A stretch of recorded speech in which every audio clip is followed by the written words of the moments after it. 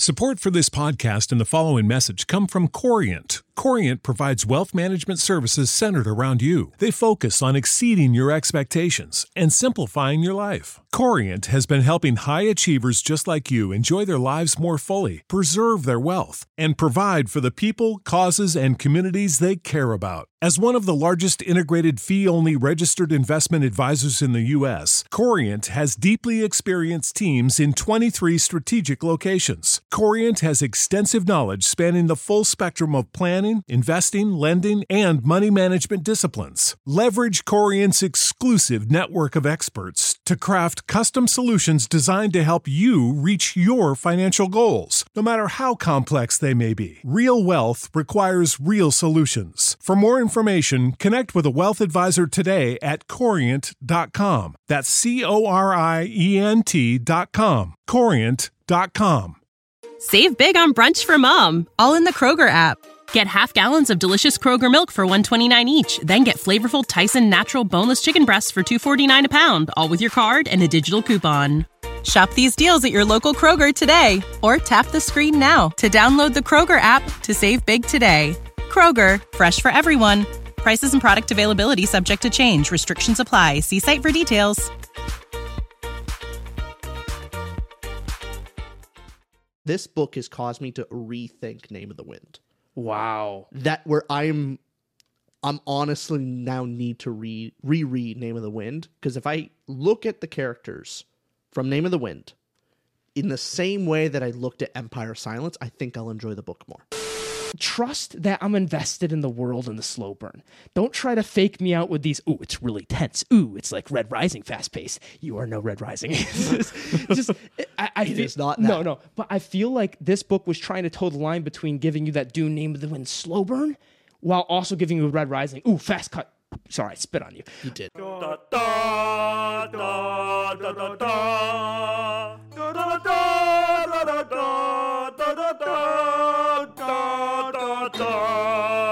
Welcome back, everybody, to another Tutor Ramble episode. My name's Austin. And I'm Richard. We are reviewing Empire of Silence by Christopher Rocchio today. We're going to go 10 to 15 minutes spoiler-free, then we will get deep into spoiler territory.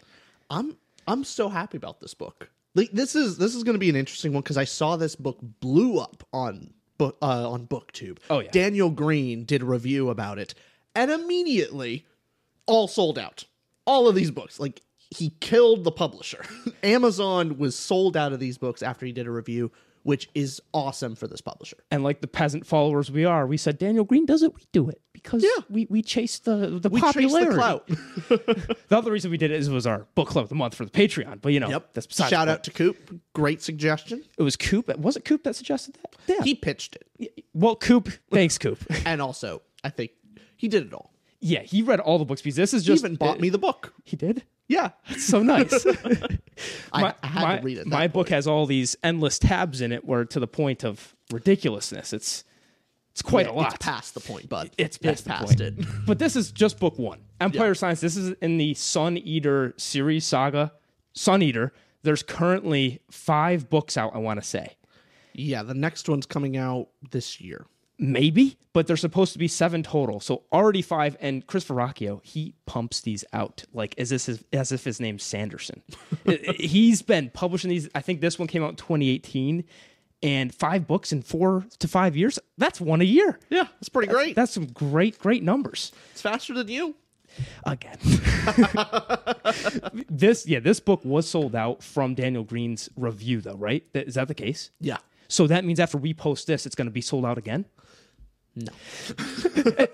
his sell numbers, like the return rate goes so up. Higher returns. All the books are now back in stock. Like Tutor Ramble reviewed it. It's everywhere in Barnes and Nobles and has dust everywhere. No one trusts the opinion of us. So that's why we read it. Daniel Green was popular. Our book club picked it, and we just finished the last book of Red Rising, Lightbringer, and I don't know about you, I wasn't the most excited to go into another sci-fi book. Same here. I was looking for some more fantasy because we've been digging into the sci-fi recently, but I am glad we actually read this book. Ultimately, Yes, this is definitely a you book. And It is a me book. regardless, we were both walking into this going, I'm a bit sci-fi'd out. I want some fantasy. Next book we do should be fantasy. Actually, we'll see. It is. Is it? Yes, it is. It is picked. It's already done. Oh no, it's kind of sci-fi. Is it? Time War? Okay. Yeah. That's kind of sci-fi. Oh God, when are we doing? It's been a while.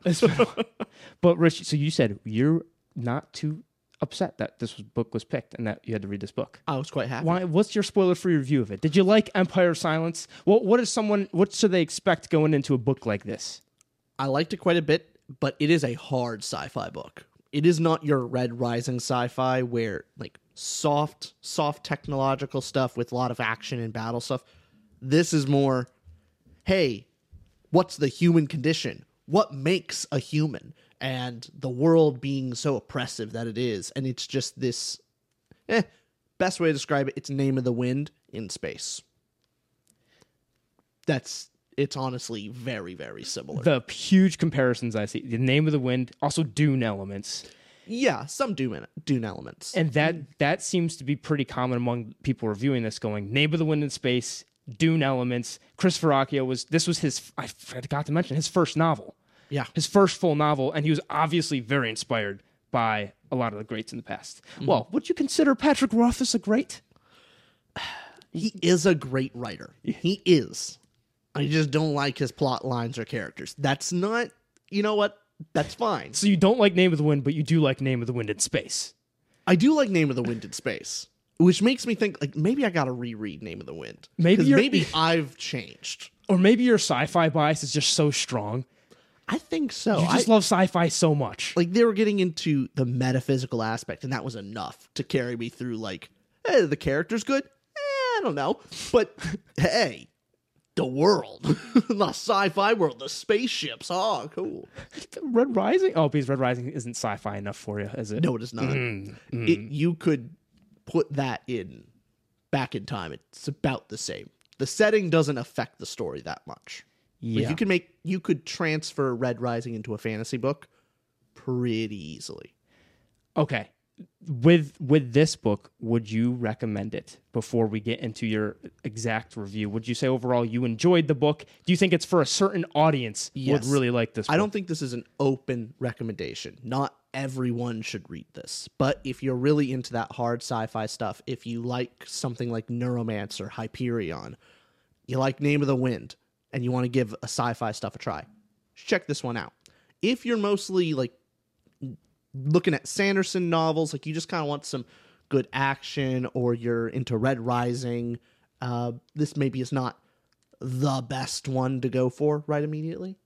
Yeah, I guess we'll have a good balance on this review here, because you're definitely more positive than I am. Mm-hmm. I am not opposed to this book. I'm not. I would say the one huge element of this, the world building, is neat. The world building is interesting. And that's what pulled me through with the book. Mm-hmm. But I'd say when it comes to the plot, the characters, my feeling, the message / my emotion toward this book were generally underwhelming. And I would say the book relies more on, and I use this term not condescendingly, because trust me, I'm an imitator. I copycat everyone. I'm like, oh, Daniel Green reviewed it. I reviewed it. But I mean, I think it's more of an imitation than an emulation of Name of the Wind or these prior books. I think it uses a lot of cliches and archetypes that wasn't different enough. It was a bit derivative. And why are you giving me that look right now? Okay. Oh, I just know the comments are like, Austin, derivative, Red Rising much? All of them. Everyone's just going to call you a hypocrite. It's like Hunger Games, basically, right? It's true. But this one didn't go outside the boundaries or have an interesting enough characters or archetypes for me to get too behind it. And I want to say this as well, because we're not the only ones who reviewed this book. There's Dan Green reviewed it, but also our patrons out there reviewed it. To give the outside perspective, most of them were also underwhelmed. Remember we were having that discussion, and it seemed like, so I know Anais and Robin were very underwhelmed from it. Robin said it had like zero tension in the book, which my one aspect, which we'll get into in spoilers later, will be about that tension and conflict. I think we'll have a lot to discuss in plot. Yeah. Coop, who recommended the book, says that the following books get so much better. And Coop likes the first book more than me. I think even more than you. Coop really likes the first book. He really liked it on a reread as well, especially. Because he's able to see some of the things that are paid off later. Exactly. And so this first book is known as the weakest. So I am not out of the count. The world was interesting enough for, I would say, someone out there who, I'm harsh on more characters and plot for this, but I heard it only gets better. And I'm going to be reading, I don't know about you, but I'm going to be reading the second book here in February. Okay, Howling Dark is book 2. And that is, Coop says it's one of his favorite books. And then we also had Dark Lord and Salty also on the Patreon were saying that they didn't connect with it as much, but they're willing to read on. So I have pretty much their exact opinion. But you're ready to read on. You were convinced. Oh, yeah. You like it. Yeah. No, I liked it, and I think it's a certain perspective change. Like, we're going to have a disagreement on characters and how we viewed the characters. Maybe plot too? Maybe. We'll probably agree more on plot. Okay. It's the character thing where this book has caused me to rethink Name of the Wind. Wow. That where I'm honestly now need to reread Name of the Wind, because if I look at the characters from Name of the Wind in the same way that I looked at Empire Silence, I think I'll enjoy the book more. Interesting, because you think you looked at the characters in Name of the Wind with a frame of mind and had certain expectations and didn't get what you wanted. We'll get in the spoiler section in characters. I will explain exactly what I mean. Okay, then what did you rate this book, spoiler free, rating overall out of 10 for Empire Silence? Out of 10, my average was a 6.8 out of 10. We're not drastically far off. Yeah. I gave it a 6 out of 10. Yeah. We're not so far off. That's close. Like, I'll be honest, it'll be like characters and I think dialogue and prose like will disagree on most everything else about the same. Fast forward the video to pursue to 20,000 disagreements about this 0.8 difference. Yeah, exactly. That's what makes you miserable. Yeah. It also makes it just more exciting. No, it is. I say miserable, but I love misery needs company. And you and I, that's why we're great company. We're both miserable. It's a cycle of misery. We just spiral around making each other worse. So true. Do you want to get into this book? No, but let's do it. So what I do want to get... No, this is before we get into spoilers. Last thing I want to say is for anybody that's still not convinced to read this, if you are more sci-fi like Rich, read it. Honestly, if you were down for Neuromancer, let's say you read Neuromancer and you had the best time of your life, pick up this book now. You got to pick it up. It's a must read. But that's the type of reader. Like, not everyone's Neuromancer ready. Not everyone I don't know if William Gibson, the author, was Neuromancer ready.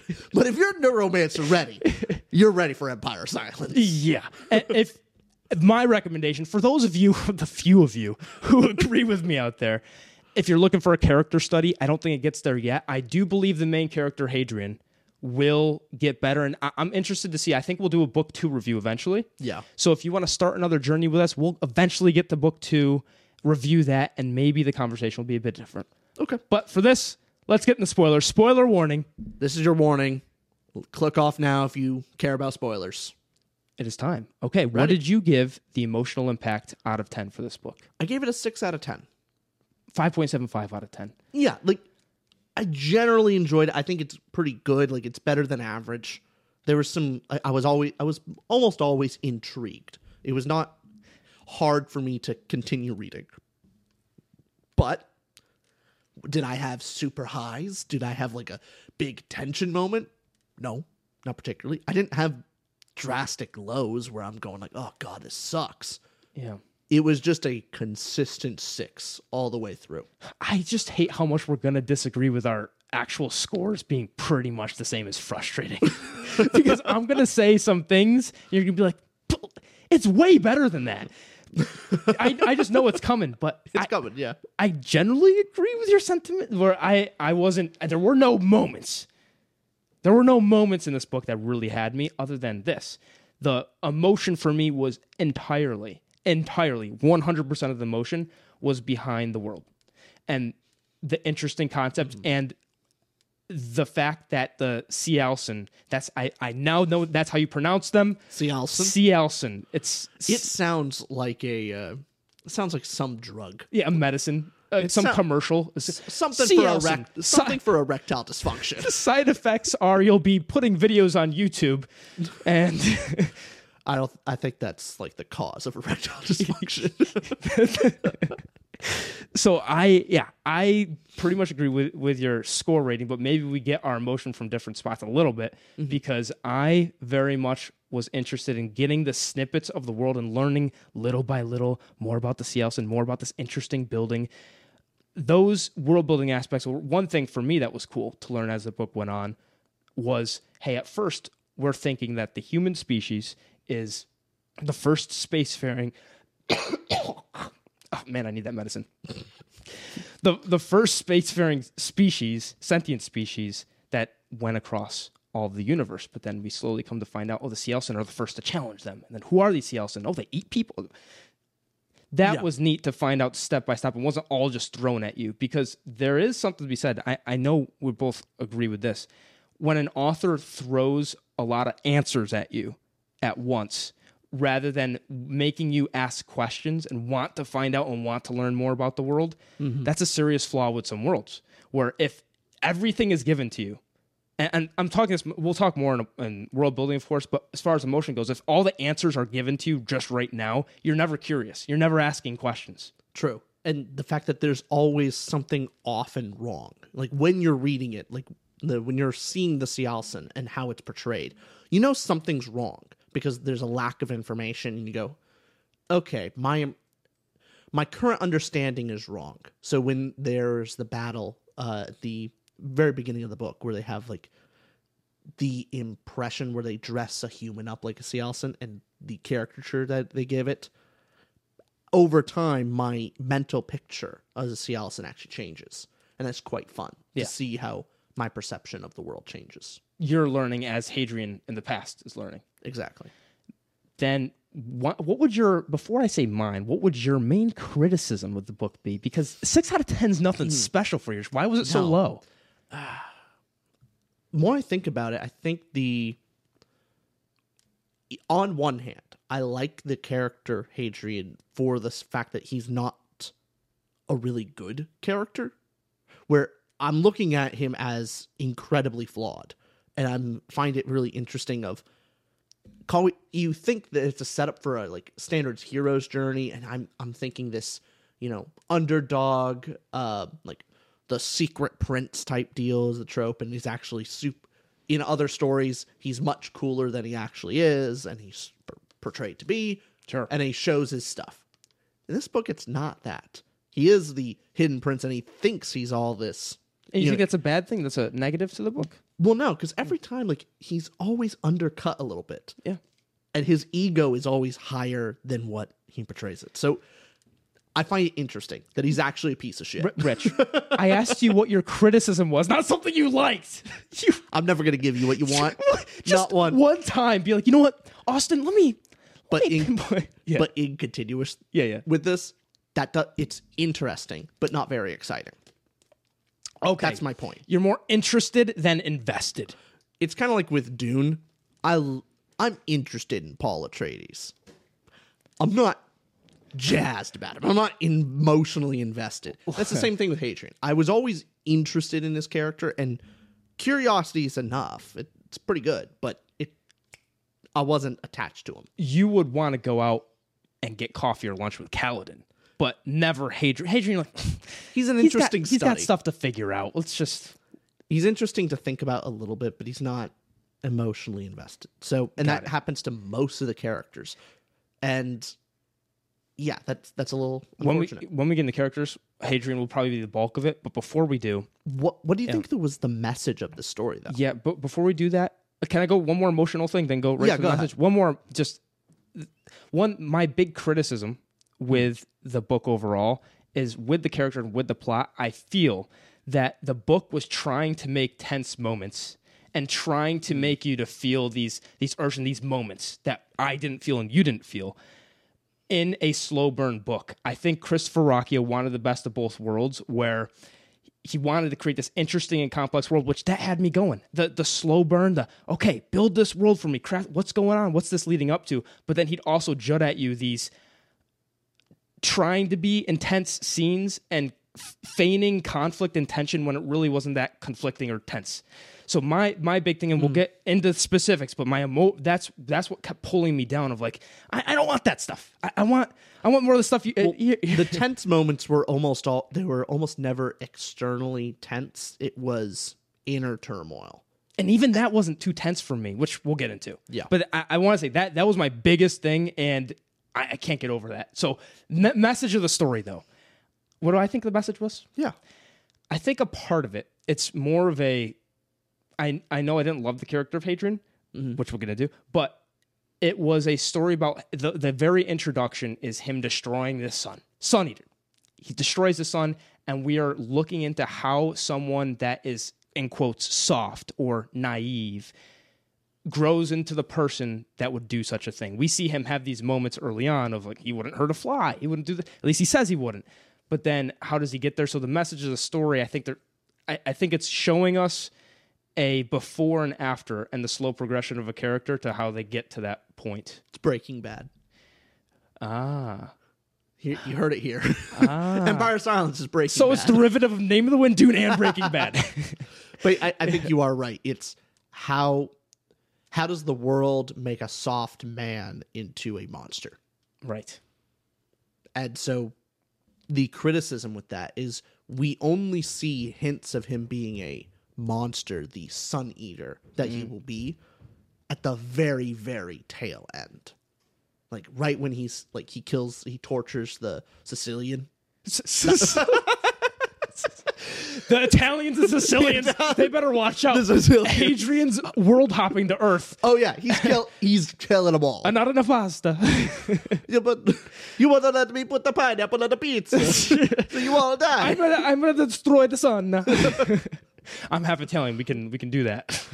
I'm not, and I'm still gonna do it. No, you got cares. You got 1%. You're like you got something in you. Oh no, I'm guaranteed. Hey, I give you. I'm like 90%. 90% English, and the rest is Irish. Rich, I give you the Italian pass, okay? You got the Italian the pass. Italian word pass. I could maybe turn that in for like a $5 coupon. That's how much it's worth. That's what you think of Italy. Oh, hey, we got good food, and we've got good sights. I'm gonna say I think Italy is overrated on pasta. They have been given the moniker of the pasta kings. The Chinese. The Chinese are the real masters of pasta. Chinese do noodles, first off. They're the master of noodles, maybe. But what do Italians this is so Italians incorrect. Have the whole store of all this different pasta, and it's the exact same recipe for all of them, except they put them in different shapes and try and make them called different. You're talking about some... The Chinese actually make new, interesting recipes of different flavors. It's all like different textures. The Italians just are so lazy. They have one recipe, and they make different shapes. Listen, as an Italian, yes, the Sicilians are lazy. We have a feud. But you're being an American, going to some Italian restaurants, Italian-American, where they're like 5 generations removed. You know what? You're going to Olive Garden, how, which, by the way, Olive Garden's not too bad. You know how unfortunate, Yeah. The Italians, they just don't have their stuff together. The fact that the Americans had to make fettuccine Alfredo and make the Italians carry it in their restaurants. They don't want it there. We had to force them to carry the best Italian. I can't say that this is right. I can't keep that joke going. That's horrible. you know, I've heard that several, in Italy, if you go to some of the more popular restaurants, they will have fettuccine Alfredo on there. That's not an Italian dish. No. But they kept getting Americans that say, "Oh, can I get a fettuccine Alfredo?" That so much that they finally just put it on their menu because they were tired of telling people that that's not Italian. No, and Rich, you're missing out on. When I was 15 years old, went to my nanny and nana are right from Italy. They're immigrants, and I went to their family home in Abruzzi, and 2 hours east of Rome. Mm-hmm. And when I went home to I had 20 relatives in just one building. It's just it's a 4-story building where they bought out each apartment and they've just lived there their whole lives. And then for breakfast, I would be on the bottom floor eating pasta, homemade, fresh from my tia. I don't even know that's how you say it in Italian. and then I'd go up to the next floor and my uncle be like, "Mangia, Austin, mangia, Agostino, oh, bella, oh." And then he'd feed me pasta. Then for second lunch. I'd go up to the next floor. And my aunt from the first floor was somehow there as well, also cooking more. It's marvelous. It's just that homey feel. And then you walk outside, you see a goat. And they're like, there's a goat there.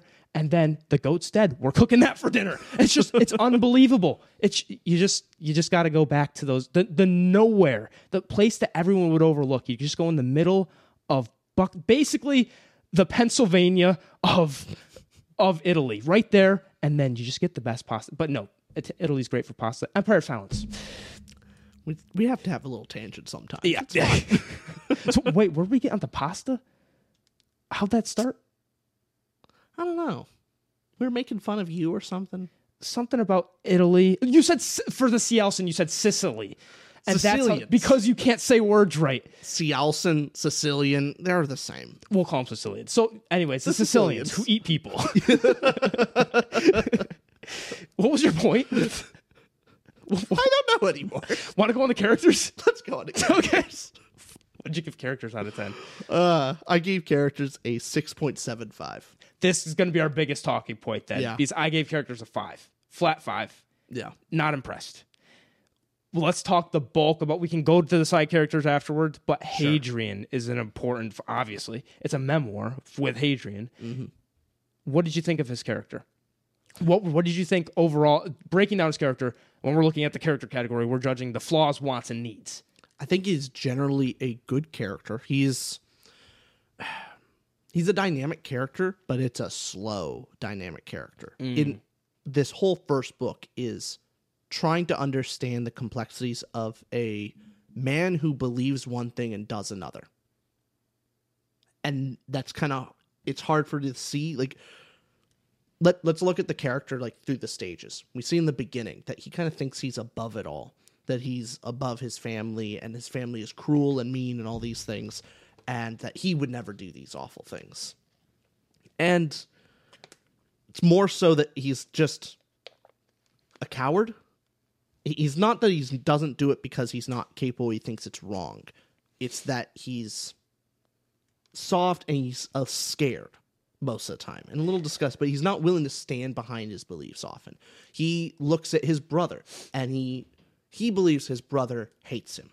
When you read a little closer into it, he's projecting. He projects his feelings of his brother. His brother actually doesn't hate him. It's more just a little jealous of him sometimes, but genuinely wants a good relationship. But Hadrian projects his own feelings onto him. This carries forward throughout most of the book of how he projects his feelings onto his father. His father thinking, like, from Hadrian's perspective, his father is cruel and evil, all these things, where no, he just has a odd sense of scale, and logically speaking, the fact that Hadrian's dad wants the continuation of his family. There's some certain rules, and Hadrian doesn't want to do any of this. So he on one hand doesn't want anything to do with his family's business, his family's history, all this stuff. But then is also insulted that he's not chosen as heir, and it really hurts him. Carry that forward on all the different times when he wouldn't hurt someone. It's more that he can't. And that focal point with his father, I think his father's relationship is forming him, where that softness you're talking about, he's soft and a coward in some ways and wants to believe these things. I think his flaw is the mixture between not wanting to be soft, but also not wanting to turn into his father. So he's conflicted between, he sees himself as, oh, my father would have done this differently, but I also don't respect my father. So that's the weird situation he is. And his want is, I just want to be a scholaist. I want to follow Gibson in my mentor's footsteps and be a scholaist. That's his want. Obviously, that's not. What does Hadrian's character actually need? What's the lesson for him? What do you think because he definitely doesn't get it all here in this book. It's a series, so we're not getting a complete arc in this book, but we see him slowly change. Like you said, that slow dynamic change for a character. Yeah. So we see him start off as soft. We see him saying, I remember like his servant came to him and was saying, Lord, I'll go to bed with you. It doesn't actually say the word bed. And he goes, oh no, I can't believe this. He's just very, very unsure of himself. There's a lot of uncertainty, and he's incredibly uncomfortable in his own status. Yeah. Which is interesting because here's the thing. On one side, he doesn't like this as when he has that crush on the his guard, the person that works for him. Kyra, maybe, I think it's. And he has the correct reaction of realizing, oh, I literally can't have a relationship with her at all because she's going to just do whatever I say, and there's no even if she maybe would like me, she has to. She has to, which means it's He's not a real. woman, And yeah. he turns that away. It's good. That's a good reaction. Yeah. Positive quality. But so he knows on one hand to not use his status in that kind of negative way. And yet, frequently throughout the rest of the story, he does use his status. And that side of him does come out quite a few times when the going gets tough. So, because a lot of what he wanted too, maybe it wasn't just to want to be a Scholiast. Well, it wasn't maybe just this. He also wanted to not be with his family. He said he wanted to not rule, but he also didn't want Crispin to rule. yeah. So no matter his inner conflict, so he has a lot of this going on. There's some big things set up, and his character, for you, what made you connect with him more? What made you see he's an interesting character, but maybe not a super engaging one? Is that how you'd put it? Or what would you use to describe Hadrian? It's mainly just interesting. I think the moment that got me way more invested in his character and his journey was when he was abandoned and crashed on that planet. And he just wakes up and he doesn't know what year it is. He has nobody, nothing. In any other story, that character would use his skills and try and rise up and use what he has learned to grow and reach his goal. Hadrian wastes years. He's so indecisive that eventually he does use his privilege as a Palatine, but he wastes a lot of years just kind of putzing around and just starving and suffering, and honestly needless. The fact that it took him years to go to the Colosseum to fight. Felt purposeless. He felt like a purposeless character, and that he wants a lot of things, but doesn't have the conviction to actually do anything about it. Maybe him being more of a passive character in that way, or taking some time, is why it's an interesting character. So I don't hate his character as much as I think my more negative. Hadrian's an interesting person to see where he'll end up in future books. I think this book, some of the moments that I was looking forward to happened too late. Whereas the more negative points, or did you want to stay on Hadrian for a minute? No, go ahead. Because the more negative points I had with a lot of the side characters felt very archetypal. A lot of this, so you had Gibson, your mentor, seen him before. You have your brother, the brother Crispin, your brother rival, your father, not the abusive, the neglectful father, the switch, the sidekick that you're going to switch in the gladiator scenes and all that. There were a lot of the archetypal characters. Hey, not a horrible thing, but it was more so, it reminded me of something Sanderson said. It just reminded me of the way that other authors have created characters. Like Sanderson, when he's creating a character, he says, don't use archetypes, use character motivations. And a lot of the times when I was looking at these characters, the first thing I was thinking was archetype and not motivation. So for example, Gibson, first thing I think is archetype because his motivation didn't, and that's not the first thing I was thinking. It wasn't written in a way to go, oh, that's Gibson's motivation. That's why he makes sense as a character. That's why he's doing these things. Yes, Gibson cares for Hadrian, but you find that out, and yes, he does. It seems more for plot purpose. There wasn't the understanding of the character and why they work the way they work, like there is with other side characters and stories. Or the other author, 10 out of 10 characters, and sort of freaking Kaigan. I'm not going to spoil anything for this book, but one way that she writes characters is the 3Ds. And I forget what they are. It's like basically going out in the day of your life. Another one's conflict, detractor. So then the second scene you should put your character in is someone disagrees with them. How does your character react? And then third thing is you go and face the dragon, a conflict, a big point. I didn't explain that well, but basically Emma Wing, what she does with her characters is she puts this character into 3 different situations. So she has her character she creates. What's a normal day for that character? What do they get at the grocery store? How do they interact with people? Okay, what do they do when someone disagrees with them over lunch, an argument? How do they react to an argument and struggle? And then how does your character react anyways, the way that I was thinking of these characters and how Emma Wang or Sanderson creates their characters and what makes someone interesting or what makes you not root for it. Root for is the wrong word. It's more invested like you are in Hadrian. What makes you understand a character where they live off the page? What makes you remember them and go, man, Gibson stuck with me, Switch stuck with me. What makes that happen is the motivation or understanding what they would do in other situations, whereas they came off more like archetypes than actual characters. I think you're right about most of the characters. The only characters the side characters that I think we understand a little bit more is I think we understand the father a lot more. So father, I understand the motivation behind him. The woman, what's her name? The doctor. Oh, did you say the father? Okay. The father. Got it. Yeah. And also the doctor. So doctor. Later on in the book, what's her name? Good question. Help me out. All right, cutting to when we find the name in the book. Valka, we found it. Valka. We're so bad with names. But the love interest. You kind of get her. Okay, it's mostly mysterious, but you understand her motivation of discovery. You understand, like, sure, when she makes a decision, you get it. Compared to the other characters that are more archetypal.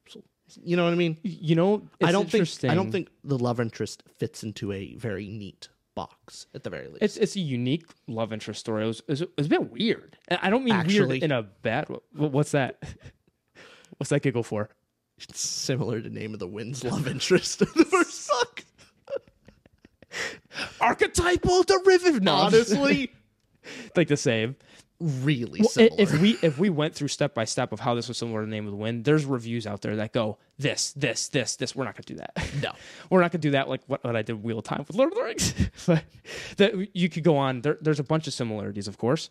But Valka, the thing that stuck out with Valka to me again was with the world building and how interesting it was. She was part of the Demarchy, and every adult is a part of the electorate technically, or representative in some way. Well, no, they're all like a part. They own shares of the company. Yeah, shares of it, which means that they are also representatives, and you can't do anything to that private citizen, or else you wage war on the Demarchy. And they're also all integrated with technology. Yeah. Sin that the empire or the church actually.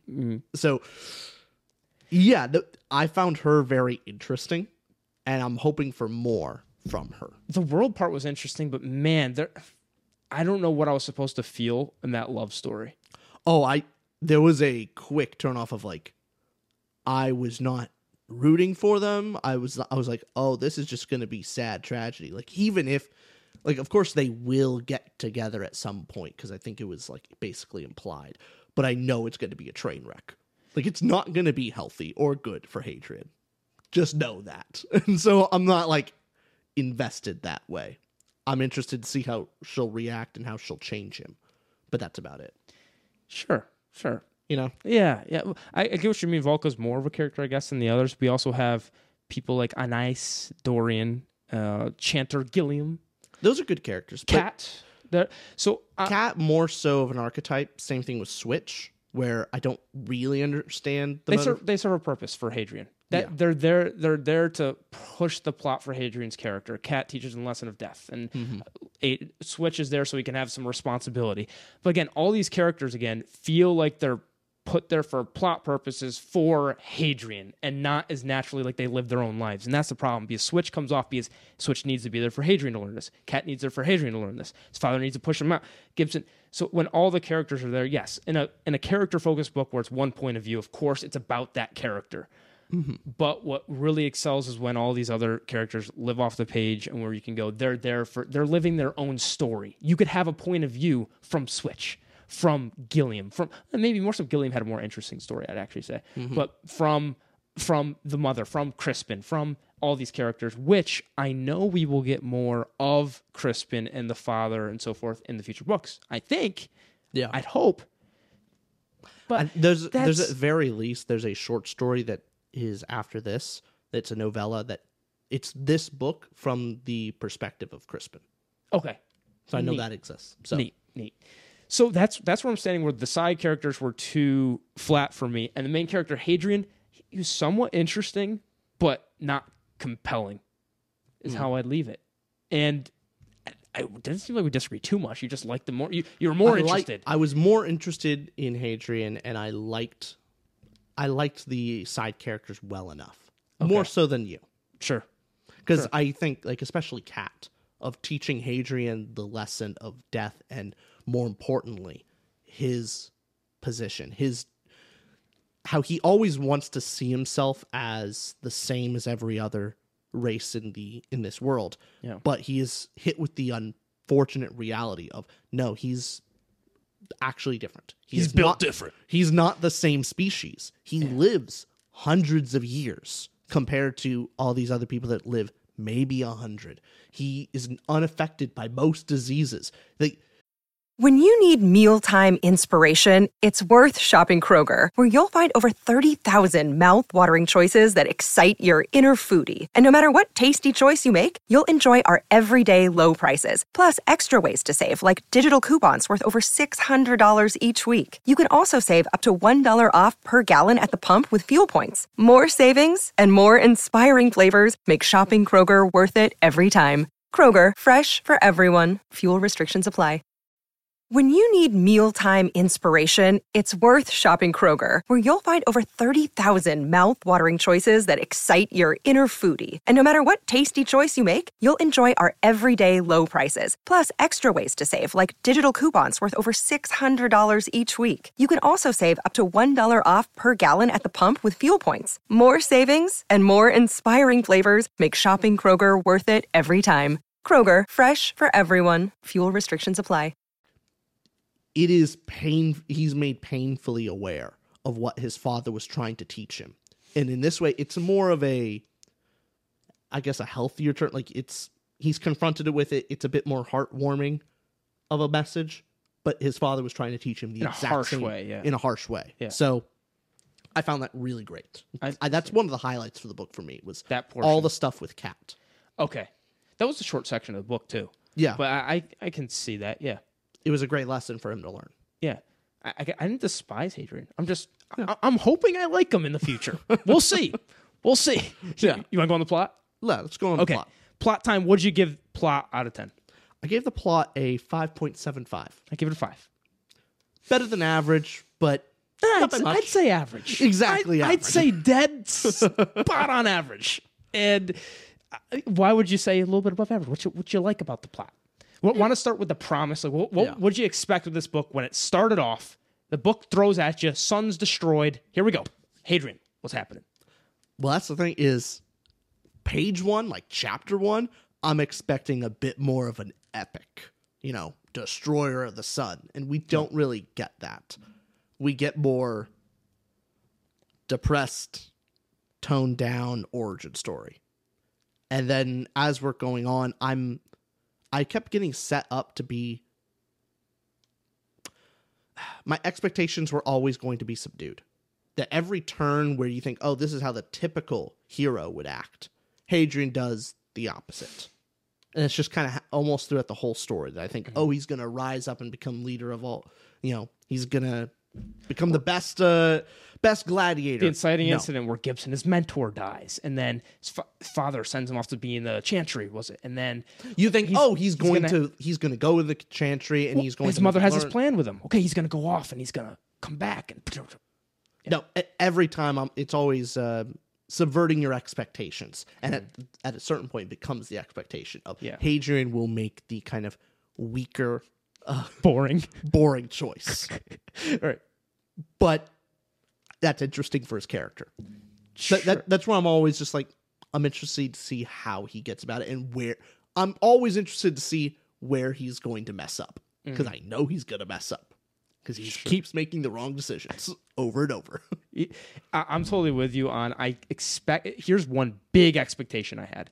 I did not think, based on the first chapter and the first act of this book, that we would be on one planet, for example. I did not expect the plot to go, no matter all these plot elements that happened with Cats, the gladiator scene, the translating, the Cialson, the building. Well, when we get to all of that happening, I did not expect the book to start with this epic space opera expectation of destroying the sun. And I get we're going back. How did he get to that point? But setting that up had me believing, okay, regardless of where this plot goes, as much as I did enjoy what the world ceded to me. I expected a lot more grandiose scale. Maybe scale with the plot, and maybe scale with the conflicts, because with setting up, I murdered the son, and then I'm going to go through some conflict points here that just, okay, you murdered the son. Oh, you tripped, you broke your pinky toe. That's what it seems like to me after our stakes are set that high. So I have to really love the character if these plot points are going to mean anything. Actually, another big thing was the tension of this book. This is my biggest problem with the plot. Okay, big problem is trust that I'm invested in the world and the slow burn. Don't try to fake me out with these, ooh, it's really tense. Ooh, it's like Red Rising fast pace. You are no Red Rising. It is not that. No. But I feel like this book was trying to toe the line between giving you that Dune Name of the Wind slow burn while also giving you Red Rising. Ooh, fast cut. Sorry, I spit on you. You did. Fast cut scene. Every time I say fast, it's fastly spit on the pitch. But, sorry. So, no, don't turn red upside down. It's turn the stuffed animal. Okay. Point being, one of the parts about Hadrian's character, he's a bit melodramatic. He says he's melodramatic constantly. And he's both melodramatic in the past and in the present. And there's these scenes that are supposed to come off, I think, more drama-filled or tense. And if you don't mind, I have the end of chapters. There are some lines here at the end of chapters that just reminded me of like the 2000s, like a Terminator end of a movie. And do you mind if I read a couple of these? Go ahead. This is the feeling I got sometimes when I was reading this. Like, okay, slow burn. Small, not so intense scene. Okay, here's this chapter. I'm going to read this line to you, okay? This is exactly what I'm feeling when I read this line. So Mother helps Hadrian. She says goodbye, and he's saying goodbye to her as well. And here's what plays. Those were the last words I ever spoke to her. And as it always is with last words, they were not enough.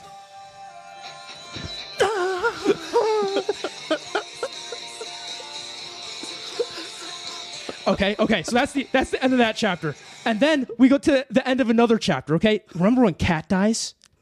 Cat dies. Do you remember this? Yeah. You remember that scene. It was riveting, okay? So Cat dies, and then I'm going, okay, what's happening? How's he going to end this chapter? And then very last line of the chapter, okay? Cat dies, but Hadrian, he's got to move on. He's got to move on.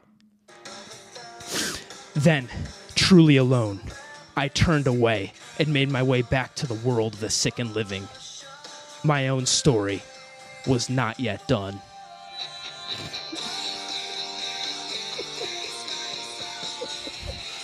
And that's all I got. That's all I meant with. I got one more. I got one more. So after the gladiator fight was won, right? I can't believe you, Red Rising fanatic, are not okay with melodrama. No, here's the next one. That's drama, not melodrama. Then after the gladiator fight was won, remember that? The gladiator fight was won. They're all like, "Woo, yeah, we won the gladiator fight." Okay, let me set you in the scene. And then he's sitting around with his friends, his pals, okay? Mm-hmm. And then we're sitting there, and I'm thinking, oh, okay, what's going on here? And so I'm thinking in my head, oh, this scene, let me get in the mood. What kind of music am I feeling? You know what music I'm feeling? I'm starting to get this in the background. Oh, yeah, we're getting to the end of the chapter. Here we go.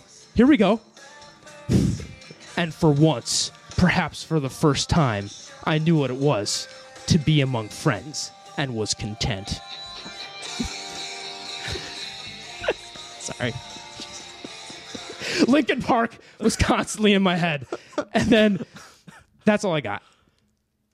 I got one more. Oh my God, enough. So Hadrian's plans this perfect revenge, right? He has this plan all together. Oh my goodness, this actually might work. Hadrian's got this perfect plan. He's set and ready to go. And then here's the ending of this, okay?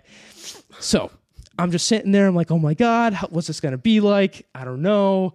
How's this chapter going to end? And all of a sudden, I hear that little music coming. I'm going, how's he going to end this chapter? How's he going to get his revenge? Oh my goodness. As revenges go, it would have been perfect had it ever played out.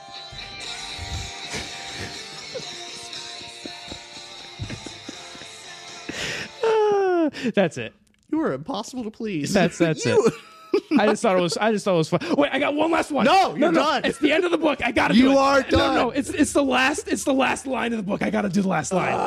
Okay, here we go. The end of the book, just a capstone, this whole thing of where did the book end, okay? Oh my God. We're not getting ads on this because Linkin Park's gonna steal our revenue. Yeah. Okay.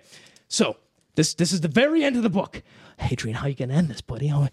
Here we go. Let me go to the timestamp I had ready because How you read books hurts me. Like, look at what you've done to that book. Oh, that's fine. Okay, here we go.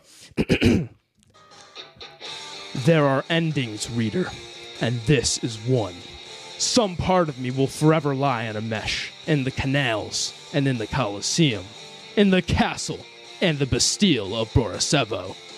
It lies with Cat at the bottom of a waterway and on the killing floor of the Colosso. It lies with Gilliam and Uvenari, dead at my hands, and with an ace, whom I never saw again. If what I have done disturbs you, reader, I do not blame you. If you would read no further, I understand. You have the luxury of foresight. You know where this ends. I shall go alone.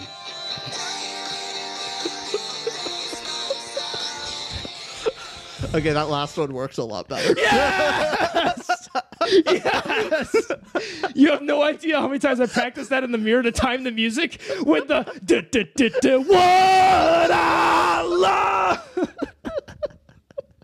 So anyways, Oh my God, you're ruining the story for me. I'm ruining the story. I read that last part, I was like, oh yeah. It's drama, okay. You know, it's I dramatic. convinced you a little bit. Look, okay, I'm giving him a lot of grace to be dramatic. He killed a son. He gets to be a little dramatic. That's what I mean. The killing the son part is dramatic. So then I'm just saying all the melodramatic stuff between that where it's like, Yeah. And then there's other scenes where I'm not going to do the thing again. Okay, one more. No, I won't. That was it. I'm going to throw it at you. All I mean is then there were these scenes where I have it written somewhere here. Just trust me, I'll find it eventually. Mm-hmm. But where during, I think it was Gladiator scene it happened when he was going to face Gilliam, there was an emphasis on his fear of death. Like him about to die. There was a bit of a focus, just some paragraphs where, Valka was going like, don't die. Like, I'll be so angry with you. Don't die. Like, there was some emphasis there of trying to build stakes upon Hadrian dying, which didn't work because we know Hadrian doesn't die. I don't think that's what it was. It was more a moment of Valka actually showing care for him. That moment. That's kind of what it's for. That it's like moment going, more hey, so. look at the change in their relationship. Yeah. And then that whole fight scene was not a fear of Hadrian dying. It's Hadrian actually killing a man for the first time. No, yes. That's the tension of it. That part's the tension, but then the Valka portion with him and his internal dialogue there and in other scenes. So I'll find something here for you. Well, what is your thought of the plot as I go through my notes? And after that segment of I didn't have Linkin Park in my head when I was reading this. Overall, yeah, it's high space opera drama stuff. Like that's. If that was like a one-off scene, like it like stood out, then sure, I'd kind of feel like, this is weird. But that's the whole tone of the book. I mean, I've read plenty other books that yeah, it's a drama. What do you expect? Also, I found the area. So there's like it opened up a chapter with there were worse places to die and like emphasizing him maybe dying didn't do it for me because it was like there's worse places to die. Where I just don't think you like flashback one. You don't like flashback stories. No, flashback stories are perfectly fine. Here's one.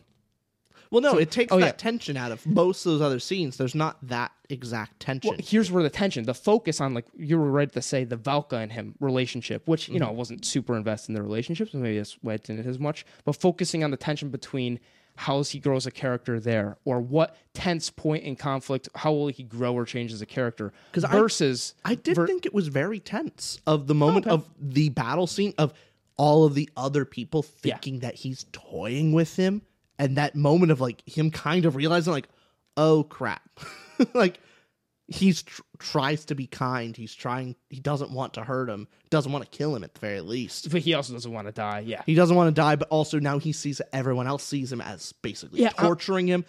That's a good scene. I'm not talking about that scene of him in the duel. Like we're not talking about that scene. Oh, okay. I'm talking about the internal dialogue moments throughout the book and preceding that of where he was talking about death, and he was not just talking about death, but almost giving us a fake out, or like, oh, is he not as if the author was saying, is he gonna die? But it almost read that way in the words that were used of, there were worse places to die here than talking about death as if to not growing the character. We know he's going to survive, not focusing on the tense portion, which is good. The conflict, all that with Gilliam, I don't disapprove. I don't disapprove of that. It's more the moments that are focused on will he, won't he die. It's not worded like that. But I got the overall feeling that the author, which I'd love to have him on because I want to do that Linkin Park segment with him, and then I'll be so embarrassed if he ever sees that. I'll be like, I didn't mean it. As soon as we're interviewing him, like, that was the old me. I think it's a 10 out of 10 book.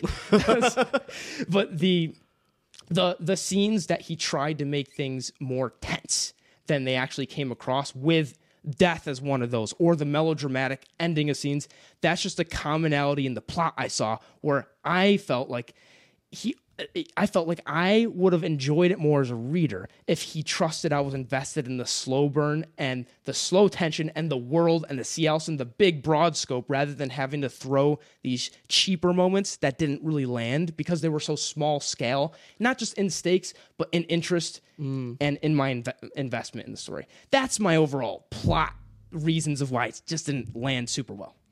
I guess the only counter to that I have is what didn't bother me at all. Screw you. You know what? I love that. Honestly, that is the best response, because it's like someone gives a passionate speech of like, disagree. Yeah, that's, I spent 2 hours. I spent 2 hours making notes. Like, man, what really didn't connect for me? How can I maybe give some value to someone else out there that didn't enjoy the book and has the same opinion as me? Like, people looking out for confirmation bias. Yeah. Like, I didn't like the book. Maybe I'll agree with Austin this episode. I'm like, how can I represent that group? How can I articulate this? Oh, this would be a funny bit. Let me rehearse the line so it can time with the Let me do that. And then all that for you to go, no.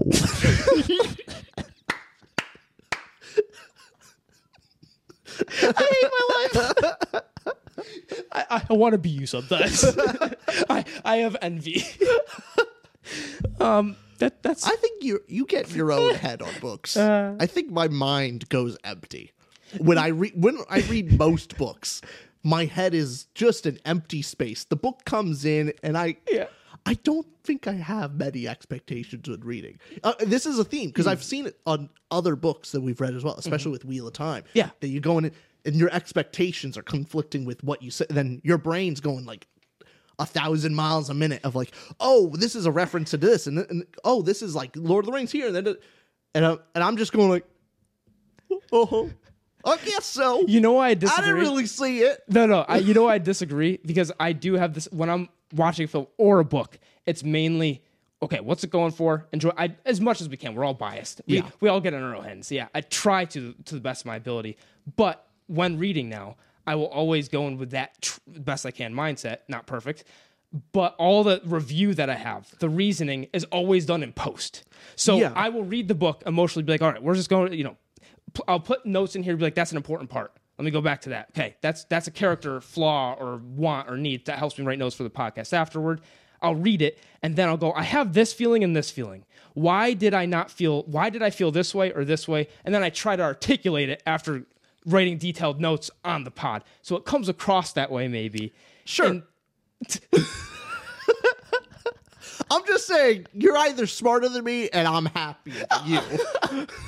No, you know what I mean? Like, I'm both. You are smarter. No. With that comes the dumber. Come across dumber and less happy. I'm just saying. I'm currently reading the fourth book of Skyward. Of like, I went in. I'm like, it's it's not Cytonic. It's Defiant. I'm reading Defiant right now. Yeah. I have nothing in my head when I'm reading it. It just is. There's no overhand. I'm not analyzing it at all. I'm just like, Rich, Rich. Hey, look, that character came back. That's nice. I mean this not in a way to attack you. Oh, sure. But it just means when I prep for the pod. Yeah. All I mean is that I will read the book. And, for example, the whole Linkin Park thing, the melodrama. It's hilarious. No, not that. Didn't even cross my mind reading the book. Oh, okay. No, here's the thing. Linkin Park thing, didn't for a second think Linkin Park. I was reading it, finishing these lines going, that didn't land. Finish the book. And then I'm going through my notes of I have notes that go, didn't land, did land. It's basically good, bad in my notes here. And I go to, that line didn't land. This one didn't. What do they have in common? Wait, it kind of reminds me of Linkin Park drama. Oh, that would be So anyways, the line of thinking goes, I try to be dumb because when ignorance is bliss. It is. Do you enjoy things? Reviewing books is a burden. Not a burden. That's just a burden to our happiness. Because it's great to go in a book. You know what I'm going to do? Yeah. I'm going to, on the how to lose the time war. Yeah. I'm going to read it like you. You're going to look at my book, and it's going to be full of little post-it notes. It's just a reminder, just to go back. I want to see. I'm just going to see how I'm going to operate how you do. Okay. And I want to see if I enjoy the book more. Okay. Or less. Well, I did these notes for books I love. It's books you love or don't like. It's just writing notes. Hey, I like this. I don't like this. I'm gonna give it a shot. I'm gonna give it a shot. All it does is help me for when I'm compiling notes on the pod of going back to that line, that character. That's all it is. Fair enough. But you know what? I'm also deeply unhappy and trying to compensate. So plot. I had a lot more to say on plot. Want to just move on? What else did you have to say in plot? I wanted to say some good things. Give us some good stuff. What would you like? The slow burn with the Cielson. Oh, I loved. That was the best. It was the best moments of the plot. Were going. Ooh. Oh, that final third of when he's going through the ruins. Yeah, that was. And cool. the mystic, come on, open it up, okay, cool. Is this the ancient civilization spaceship? What are they going to? All great stuff. I was loving it. One, you start going why did it react to Hadrian? Does Hadrian have it reacts to him specifically, and he's the only Palatine there. Right. Is there something genetically similar between Palatines and Cielson? That was kind of in my head. This is a little interesting. Right. Yeah, I had a great time in that last third. I really liked the first part. I really liked the cat section in the middle. And then I really loved the third. That was the highlights of the book for me. Fair. The stuff in between was interesting, but not great. Again, we're 0.75 off our actual rating of this. So you didn't turn your brain off that much. You didn't love it. Yeah. Oh man, I just had to make fun of you. Yeah, I had to poke. It's fair. It's fair. I appreciate it. And yeah, the payoff wise, I am left at the very end of the book going, you know what? Book 2, I want to see where the world goes. I'm interested enough. Again, it's a 6 out of 10 book. Also, should we give the slight spoiler that we were given that happened in book 2? You know what? It made me more interested to read it. It's not even a spoiler. It's sentence 1. It's sentence 1 of the next book. Essentially, there's a time skip. Yeah, which, yay, good. I want a time skip. Yep. So that has me more invested to go. Okay, finally, we're moving forward. We're getting past this. Mm-hmm. Do you want to move on to dialogue and prose? Sure. Dialogue and prose. What'd you give that out of 10? I gave it a 7 out of 10. I gave it a 6.5 out of 10. I think it's well written. It has good, unique voices. I think scene visualization was actually really, really good. I was really seeing the world and scenes. Liked it a lot. Awesome. Now, is it really complex prose that handles multiple avenues? Not really. I think the only complexity to it is having to read in how Hadrian views the world is not how the world actually is. And I think it's kind of interesting to read in what is Hadrian's perception versus what's reality. That's maybe the only complex writing thing. But other than that, my criticism of the writing is when he's describing the world, it feels very disjointed because you have dialogue scenes and then hard stop, long scene describing the history or a big info dump, and then right back into the middle of the dialogue. That's really disjointed. and very hard to do. Yeah, generally speaking, the prose is, all right, this paragraph is a character paragraph.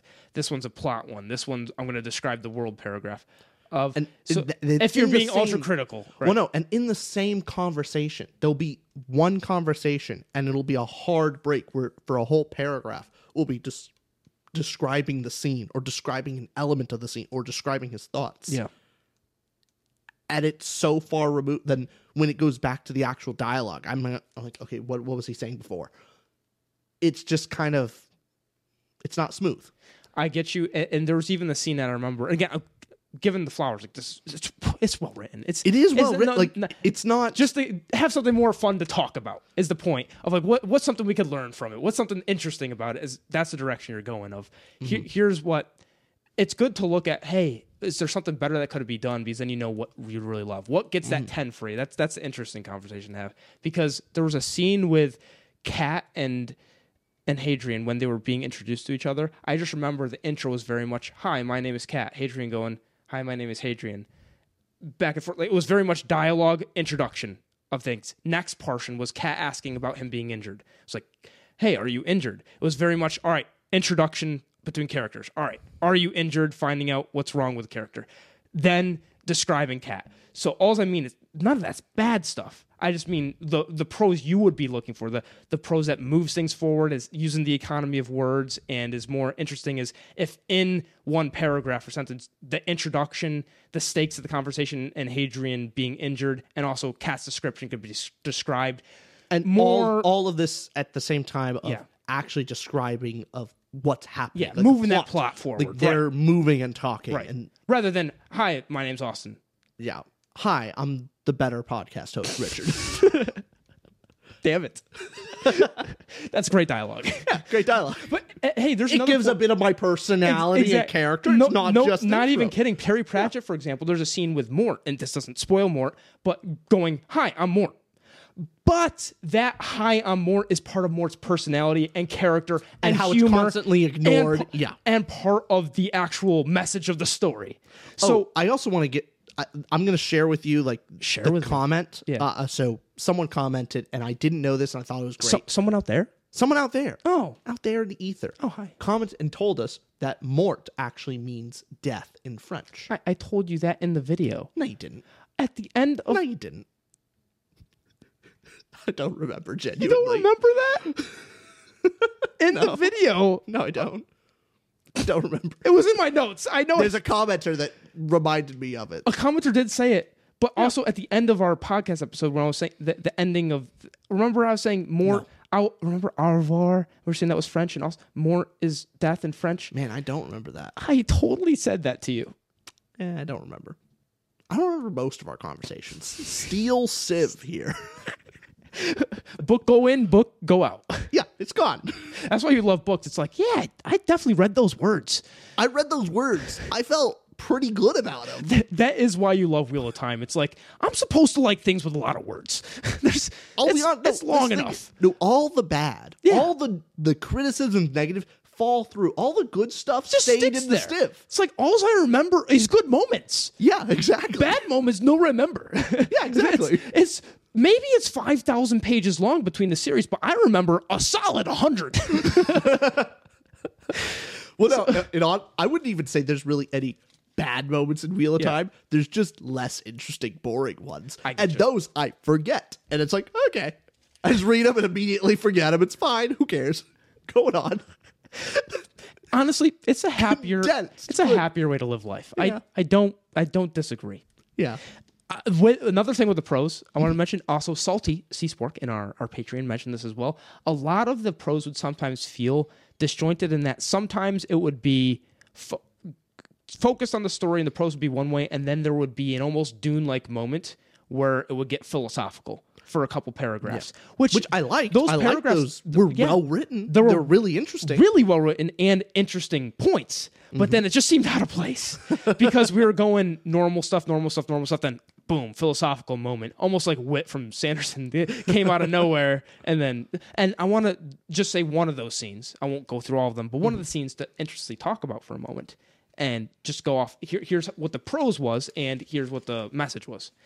So, I had loved drawing ever since I was a child. As I grew up, however, I realized there was something singular about the process. A photograph might capture the facts of an object's appearance, colors and details rendered perfectly at a higher resolution than any human eye could appreciate. By the same token, a recording or RNA memory injection might convey a subject with perfect clarity. But in the same way that close reading allows the reader to absorb, to synthesize the truth of what he reads, drawing allows the artist to capture the soul of a thing. The artist sees things not in terms of what it is or might be, but in terms of what must be, of what our world must become. This is why a portrait will, to the human observer, always defeat the photograph. It is why we turn to religion even when science objects, and why the least scholaist might outperform a machine. The photograph captures creation as it is. It captures fact. Facts bore me in my old age. It is the truth that interests me, and the truth is in charcoal, or in the vermilion of those of whose properties I record this account. Not in data or laser light. Truth lies not in rote, but in the small and subtle imperfections, the mistakes that define art and humanity both. Beauty, the poet wrote, is truth. Truth, beauty. Great stuff. It's great stuff. Now, to be fair, that is Hadrian Older writing back in the memoir, but there are moments in his present-day self where there's also those sections. Mm-hmm. But that's a defense of art. That is in defense of art itself, and it's very true. Art and beauty. Yes. Looking at that beauty has something that is undefinable, but you know it when you see it. Yeah. It's something that is not easily replicated or manufactured. It has to be born of life. It takes that phrase, beauty is in the eye of the beholder, but explains it and makes it more interesting. Yeah. It's really nice. Actually, it's now making me think of a slight negative in the book. What's the negative? Well, Hadrian many times in the book, he is shown drawing. I wish that would have more of an impact in the story, the plot. You know what I mean? He discovers something while drawing. Like when he's drawing a person and discovers something a bit more about him while drawing. Of like, you know, the whole scene with him thinking about not Gibson, but the deformed priest. Gilliam? Gilliam. Yep. If he was drawing Gilliam. And in that scene, sees a little bit more. Maybe he's not fully understands, but gets an insight of maybe he's always been this way. How has the world shaped him? Or did he shape his appearance? Like, I would appreciate, or a moment of clarity when he's thinking about, Anais or what? Anais, I think. Anais, yeah. Anais. I'm reading the book on words, like I see word, I know name. Yeah. I don't pronounce it in my head. right. Anyway, I think that would be nicer to have rather than just drawing. Yeah. I get you. Yeah. Because that would have actually been like, that whole philosophical explanation would have carried through the rest of the book. Sure. I don't know. Maybe that's part, not to harsh back on the plot for a second, but there's a lot of stuff in here and some of it pays off. But I think there's a lot thrown at that isn't exactly confined to this book. Maybe art will be focused more on book 2, book 3, who knows? Possible. But as far as this book, you're right. So, want to go on to the world building and magic system, which there's no magic system, right? But world building section. The setting. Okay. What did you give that out of 10? An 8.5. I gave 7.75. Yeah. Great world. Both very high. Great world. Yep. It was very, very good. It's like I had said really, really good. I wouldn't say great.